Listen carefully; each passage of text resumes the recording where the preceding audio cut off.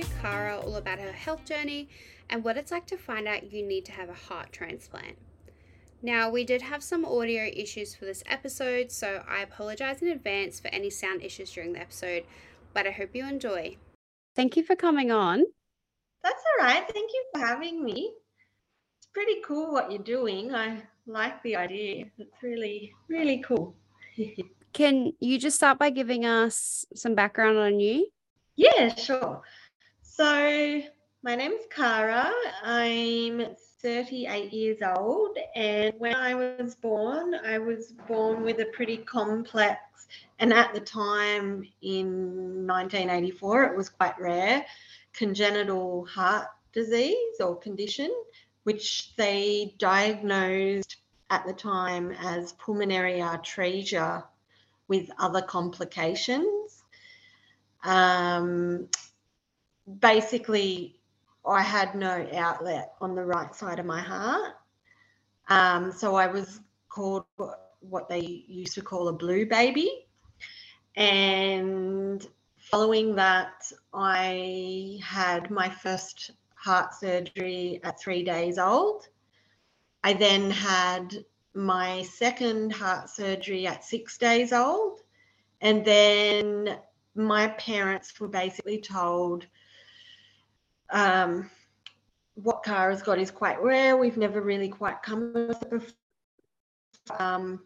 We don't believe that she is going to live very long. So basically take her home, enjoy her while you've got her, because we don't think she'll, it'll be a miracle if she sort of survives past the age of 6. And then about 6 months after that, my mum was actually got a call. I think she said it was like a Friday night, and it was one of the professors that I was under. And he said to Mum, I've just come back from America and I think I've seen a surgery that could work for Cara. However, it's never been performed in Australia before, and it's never been performed on a newborn. So there's no guarantees that it could work, And Mum said, how do I make that decision? What would you do?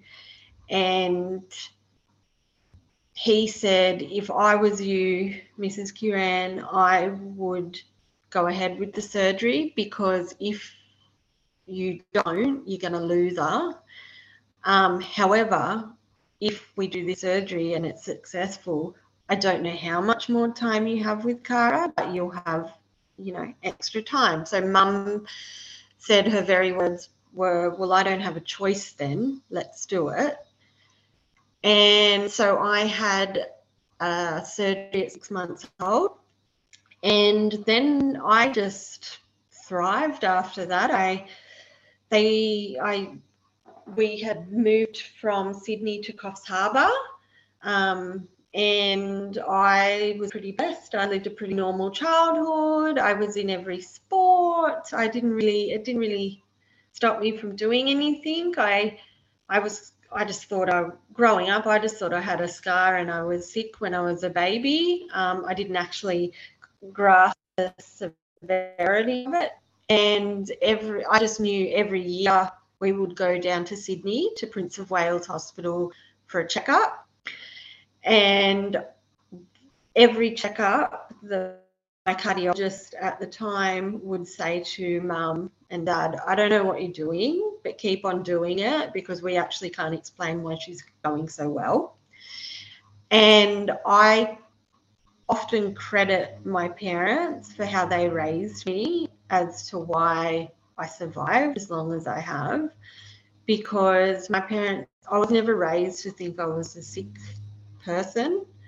I wasn't really stopped from doing anything. They were careful in a sense, like when growing up, I remember I had 2 rules or things that Mum would say. If my lips and my fingers were purple or blue and I wasn't cold, to tell somebody, and if I felt breathless or tired. But so I So that was how my entry into the world started and my childhood. So when I was 21, in that time, I'd moved from my home on the north coast in Coffs Harbour down to Sydney because, you know, I was young and didn't want to live in a small town, wanted to do the big city thing. And I had my first proper job, and, you know, I was young. I just moved to the city. I was working full time for the first time in my life. And I literally just thought I'd been burning the candle at both ends. And because I started to get really tired and my health went downhill a bit. And it sounds so silly because I remember at the time I didn't even put it down to my heart. I literally just thought I'd been, you know, burning the candle to both ends. And when they had a look, basically the surgery they did when I was 6 months old, they basically man-made a pulmonary valve, and thinking because they used my own tissue, it would grow. But obviously it didn't. So I actually, well, it wasn't even a proper valve anymore. It was so worn out. But I actually still had the valve of a 6-month-old. So when I was 21, I had my fourth open heart surgery and I was given a brand new pulmonary valve.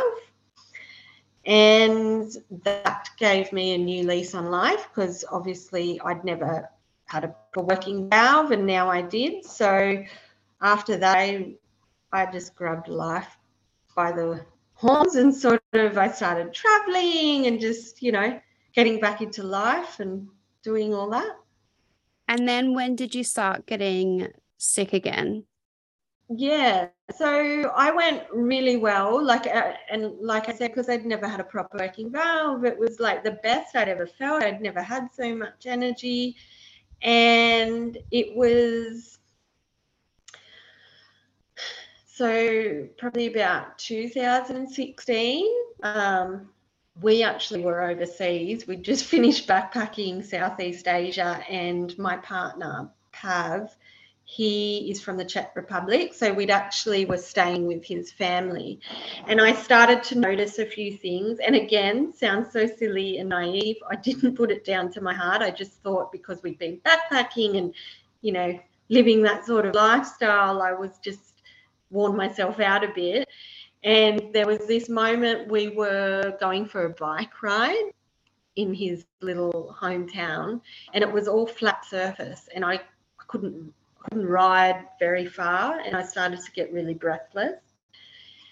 So I sort of started to think maybe something's going on here, but I knew that I had a cardiologist appointment coming up when we got back to Australia. So I just put it off for a couple of months and didn't really, you know, think too much about it. And then at the end of 2016, we'd moved back to Australia by that time, and I had my checkup, and like in that time frame, a few other things I started to notice. Like I started to get a little bit of fluttering heartbeats, which is called AFib, and just tired, no energy.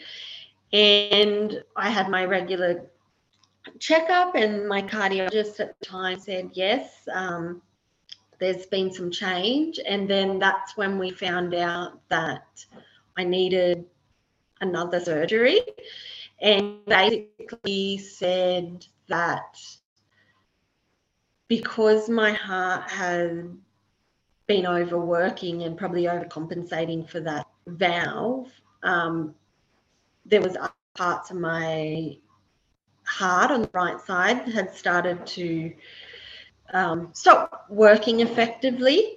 So in January of 2017, we went ahead with my 5th heart surgery at Westmead, and that was quite a big surgery. That was probably one of the biggest surgeries I've ever had. So with that surgery, I had a pulmonary and aortic valve replacement. I had what they also called a bidirectional Glenn shunt. So basically they rerouted my blue blood to go, rather than go how everybody else's goes round the heart and then to your lungs, they rerouted it so it goes straight to my lungs. And the idea of that was to try and take pressure off the right side. They also anticipated that maybe later on, when I was a bit older, I might need a pacemaker, but because they did that bidirectional Glenn shunt, they had to put in the pacing wires before they did that, because once they rerouted and sort of changed my plumbing, they wouldn't be able to get the pacing wires in. So I currently still have pacing wires, but no pacemaker. And yeah, so that was quite a big operation. And I knew pretty much straight away, because I had the surgery when I was 21 to go off. I knew pretty much straight away as soon as I came out of ICU that I just something wasn't right. Like, I just didn't feel. And they were quite happy with the surgery, and they seemed to think that it might have just been anxiety, and it was because it was such a big operation. They said, it's going to take a little bit longer to recover, and you're a bit older now. So, because when I had that one, I was in my early 30s, whereas the operation I had, which was number 4, I was like 21. So, you listen to the doctors, but I had a pretty horrific recovery. I didn't actually ever fully recover. I was air ambulance from Coffs Harbour a couple of times back to Sydney. I couldn't keep anything down. I just felt genuinely unwell all over. But they were doing all these tests, and they just kept saying, I think you've just got a bit of anxiety, everything's fine. And yeah, so that was quite traumatic for me, I guess, because, you have all these people saying you're fine, but you don't feel well.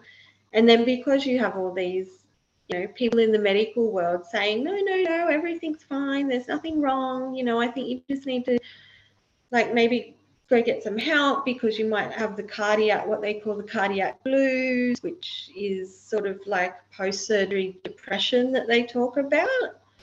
And because of that, obviously, my family then started to be like, well, they've said there's nothing wrong. So it was quite traumatic for me, because I'd never had mental health issues before. And then I started to get really bad anxiety, panic attacks, PTSD, because I thought, oh my God, I'm going crazy.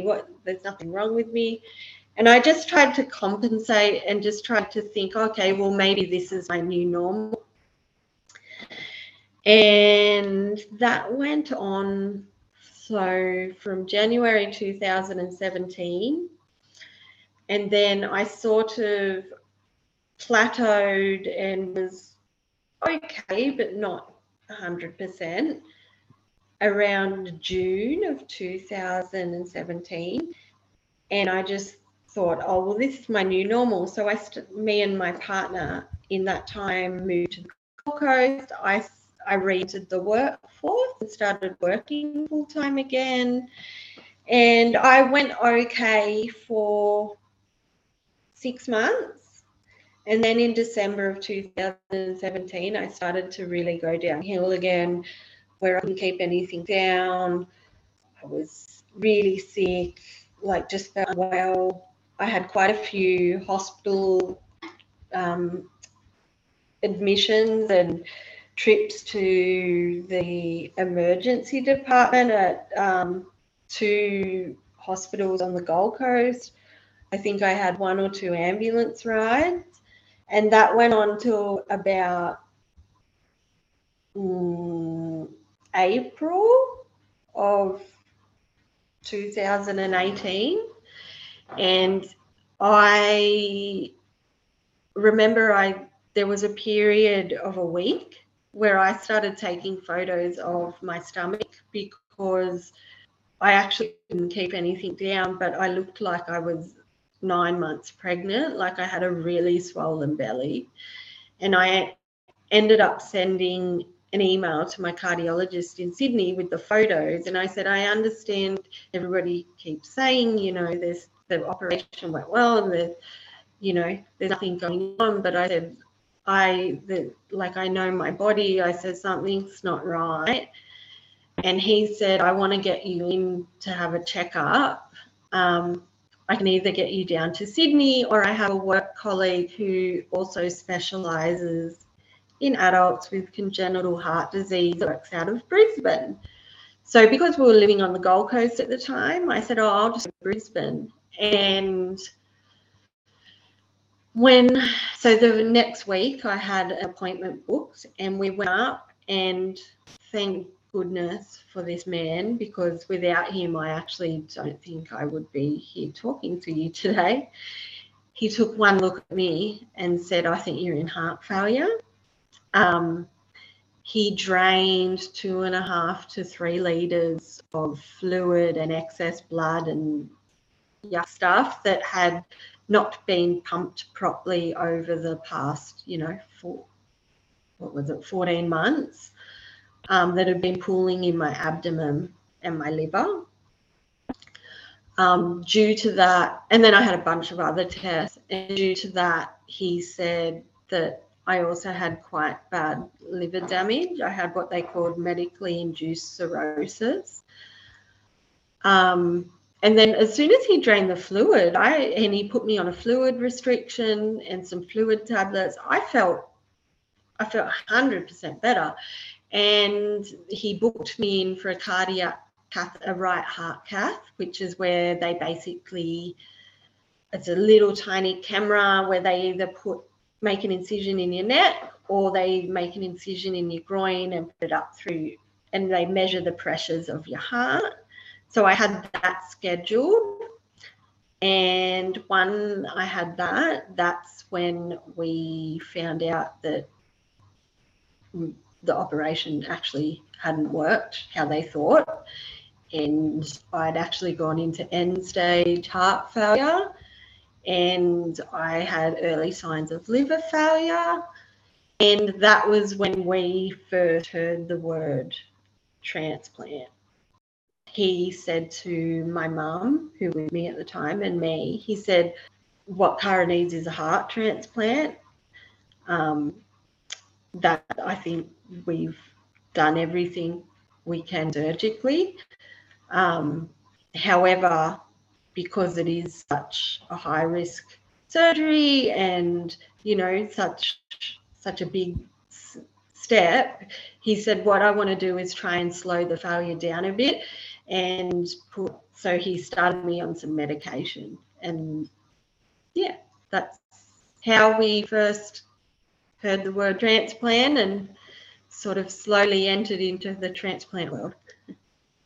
And all the doctors, telling you that you're fine when you clearly feel like you're not fine. Has that caused any issues with you, any like medical PTSD or like mistrust of doctors? Yes, and I get really frustrated because the medical system, the medical world and hospitals and all that has been such a routine part of my life and my family's life.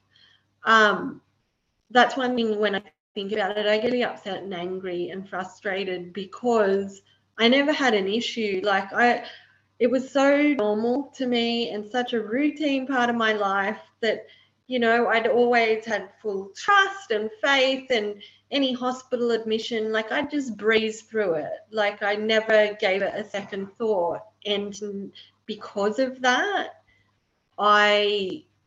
it's almost like a broken down relationship because the trust isn't there. But I'm someone that's going to need to have the medical world a part of my life for the rest of my life, and it's really hard. It broke the trust got broken down.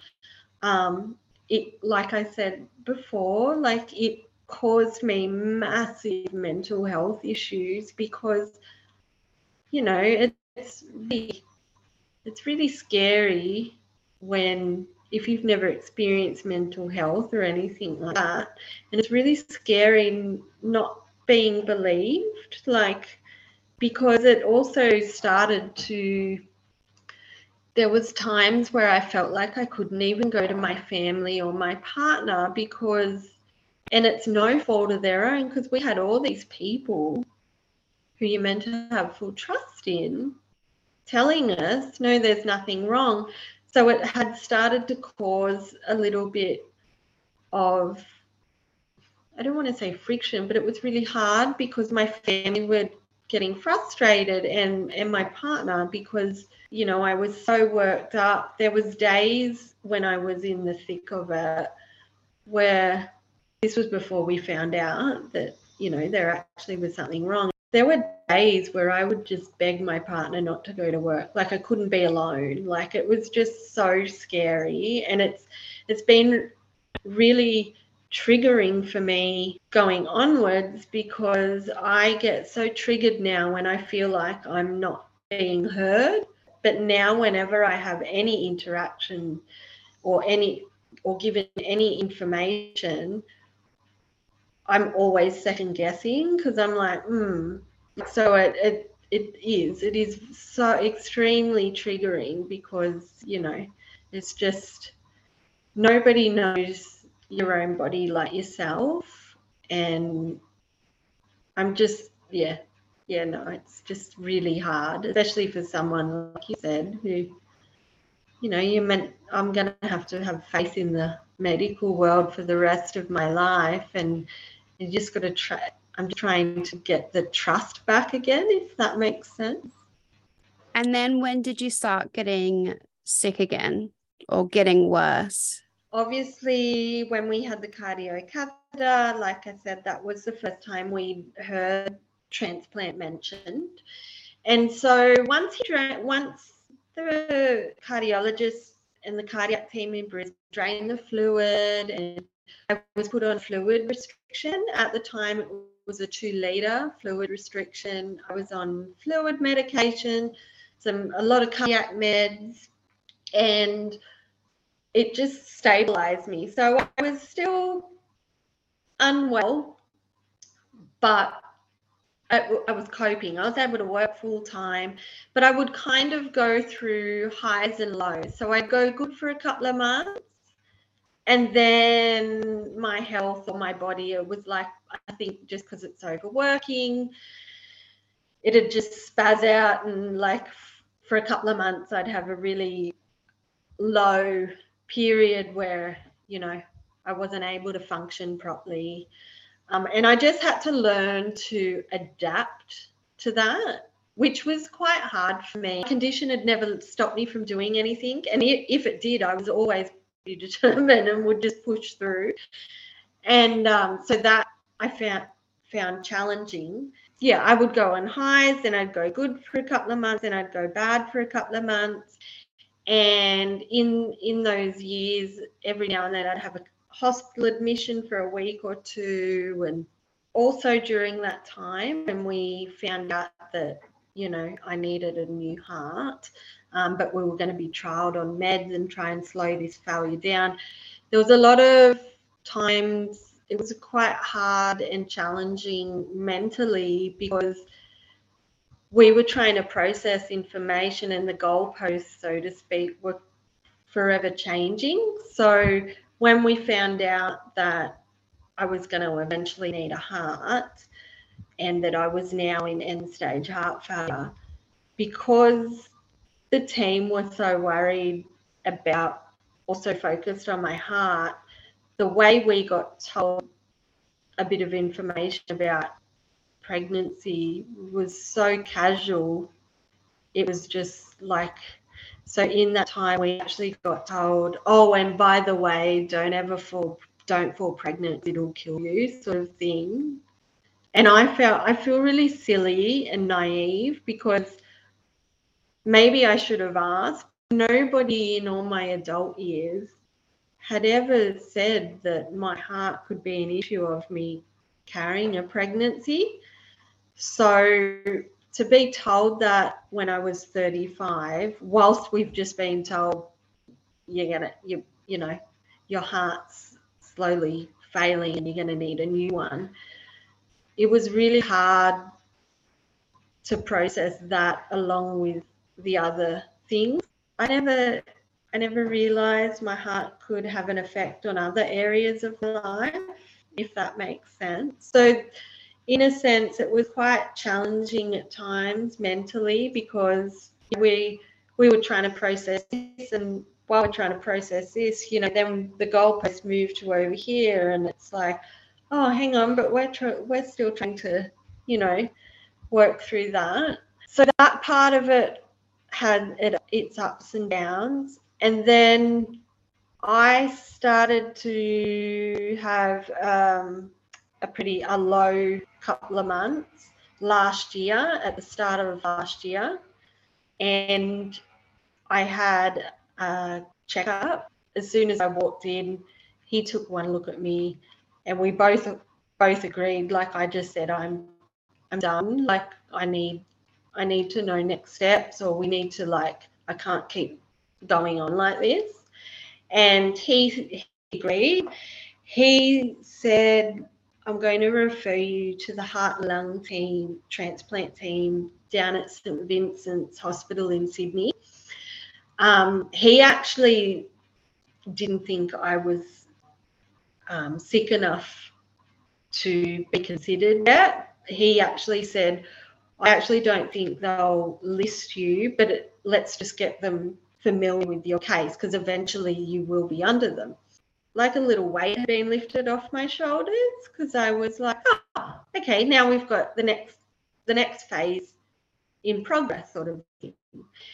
And about a month later, I had my first appointment with the team, and it happened to fall when the last bit of the heavy COVID lockdowns, and Sydney went into lockdown and all that. So I actually was quite negative about my upcoming appointment because of the COVID situation. They changed it from a face-to-face to not even there wasn't even a video. It was just going to be a phone call. And I thought at the time I was being so negative about it. I was like, oh, this is like how they've never met me before. Like, how are they going to, they don't even know my history. Like, I'm just one that has to, I deal better when I'm, face to face and in person. And I couldn't have been more wrong. My mum took the morning off, and so did my partner. And the professor's rang, and she said, can I call you back in 20 minutes? I'm still going through your case. It's quite complex and there's a lot of information to take in. And so we were like, yeah, sure. And again, I was like, thinking at the time, oh God, they're not prepared, blah, blah, blah. And again, I was proven wrong. So true to her word, she phoned back minutes later. Within the first 5 minutes of that second call that she made, she started saying, all right, I'm emailing off a shopping, she called it my shopping list, and it was a list of tests that I had to do, and it was what we call work up to transplant. So you basically have to have every test imaginable, because with transplant, it's a little like you have to be sick enough to need a transplant, but you also have to be healthy enough with your other areas of your body that you're going to survive the transplant. So she's like, I'm going to send you your shopping list. And she started going into the workup testing. And I said, oh, does this mean I'm eligible? And her very words were, oh, honey, you're more than eligible. And I remember thinking at the time, oh, gosh, because it sounded like I'd been eligible for quite a while. And it sounds so ridiculous because, although scary and, needing a whole new organ and one of your main organs, so heavy. And I almost felt elated because finally I was like, oh, we'd been working up to this moment for, 3.5 years or whatever it was. And it was just, sounds so silly, but it was almost like I was a little bit excited or happy. And it kind of stemmed from there. So now that you're on the transplant list, you're basically just waiting for a phone call, right? So it took, on the 24th of September last year, I was officially listed, and they discovered during my workup testing, so for the whole of my workup testing before I got listed, we had mentally prepared, and so did the team. They actually thought I was going to need a new heart and a new liver.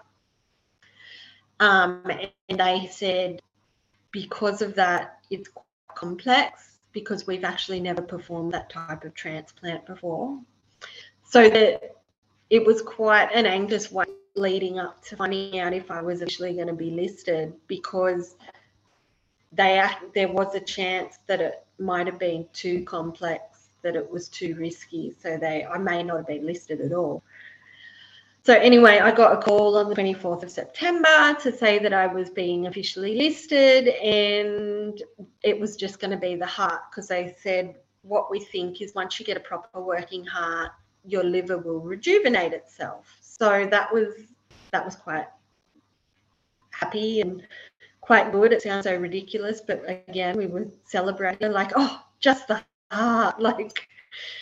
And again, I don't know whether it's blind optimism or I'm naive, but I got listed in September of last year, and I literally thought I was going to have had the transplant by Christmas and been recovered. Like I had no idea. So they discovered, because of all my past surgeries, blood transfusions, and probably because I've had donor valves in the past, I have extremely high antibodies, and it's called being highly sensitized. So basically, they described it as it shrunk my donor pool right down, which is the reason why I've been waiting so long. So basically, regardless of rejection meds, if I get a heart from a certain tissue, my body will just reject it and attack the organ. So since September up until now, they have been discussing my case quite a lot, and they have been consulting with antibody specialists, and whilst I'm waiting, we're just in the process of trying to get lowering my antibodies so it can increase my chances. You don't realise how much goes into needing an organ. Like, I just thought you just have to match blood types and you get a heart. There's so much that goes into it. But as I hit the 12-month mark back in September 2022, I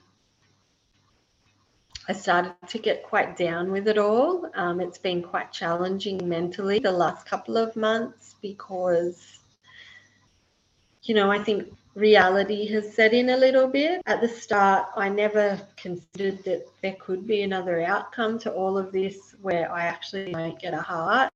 And the longer that I wait, the more I'm deteriorating, the more that reality is actually hitting me. I'm still quite optimistic and, I'm still being positive, but it is hard. It's made me feel emotions that I don't really sometimes know how to navigate, and they're quite foreign to me. I've always been a very happy, go lucky, positive, outgoing person who celebrates wins for everyone, loves celebrating wins for family and friends.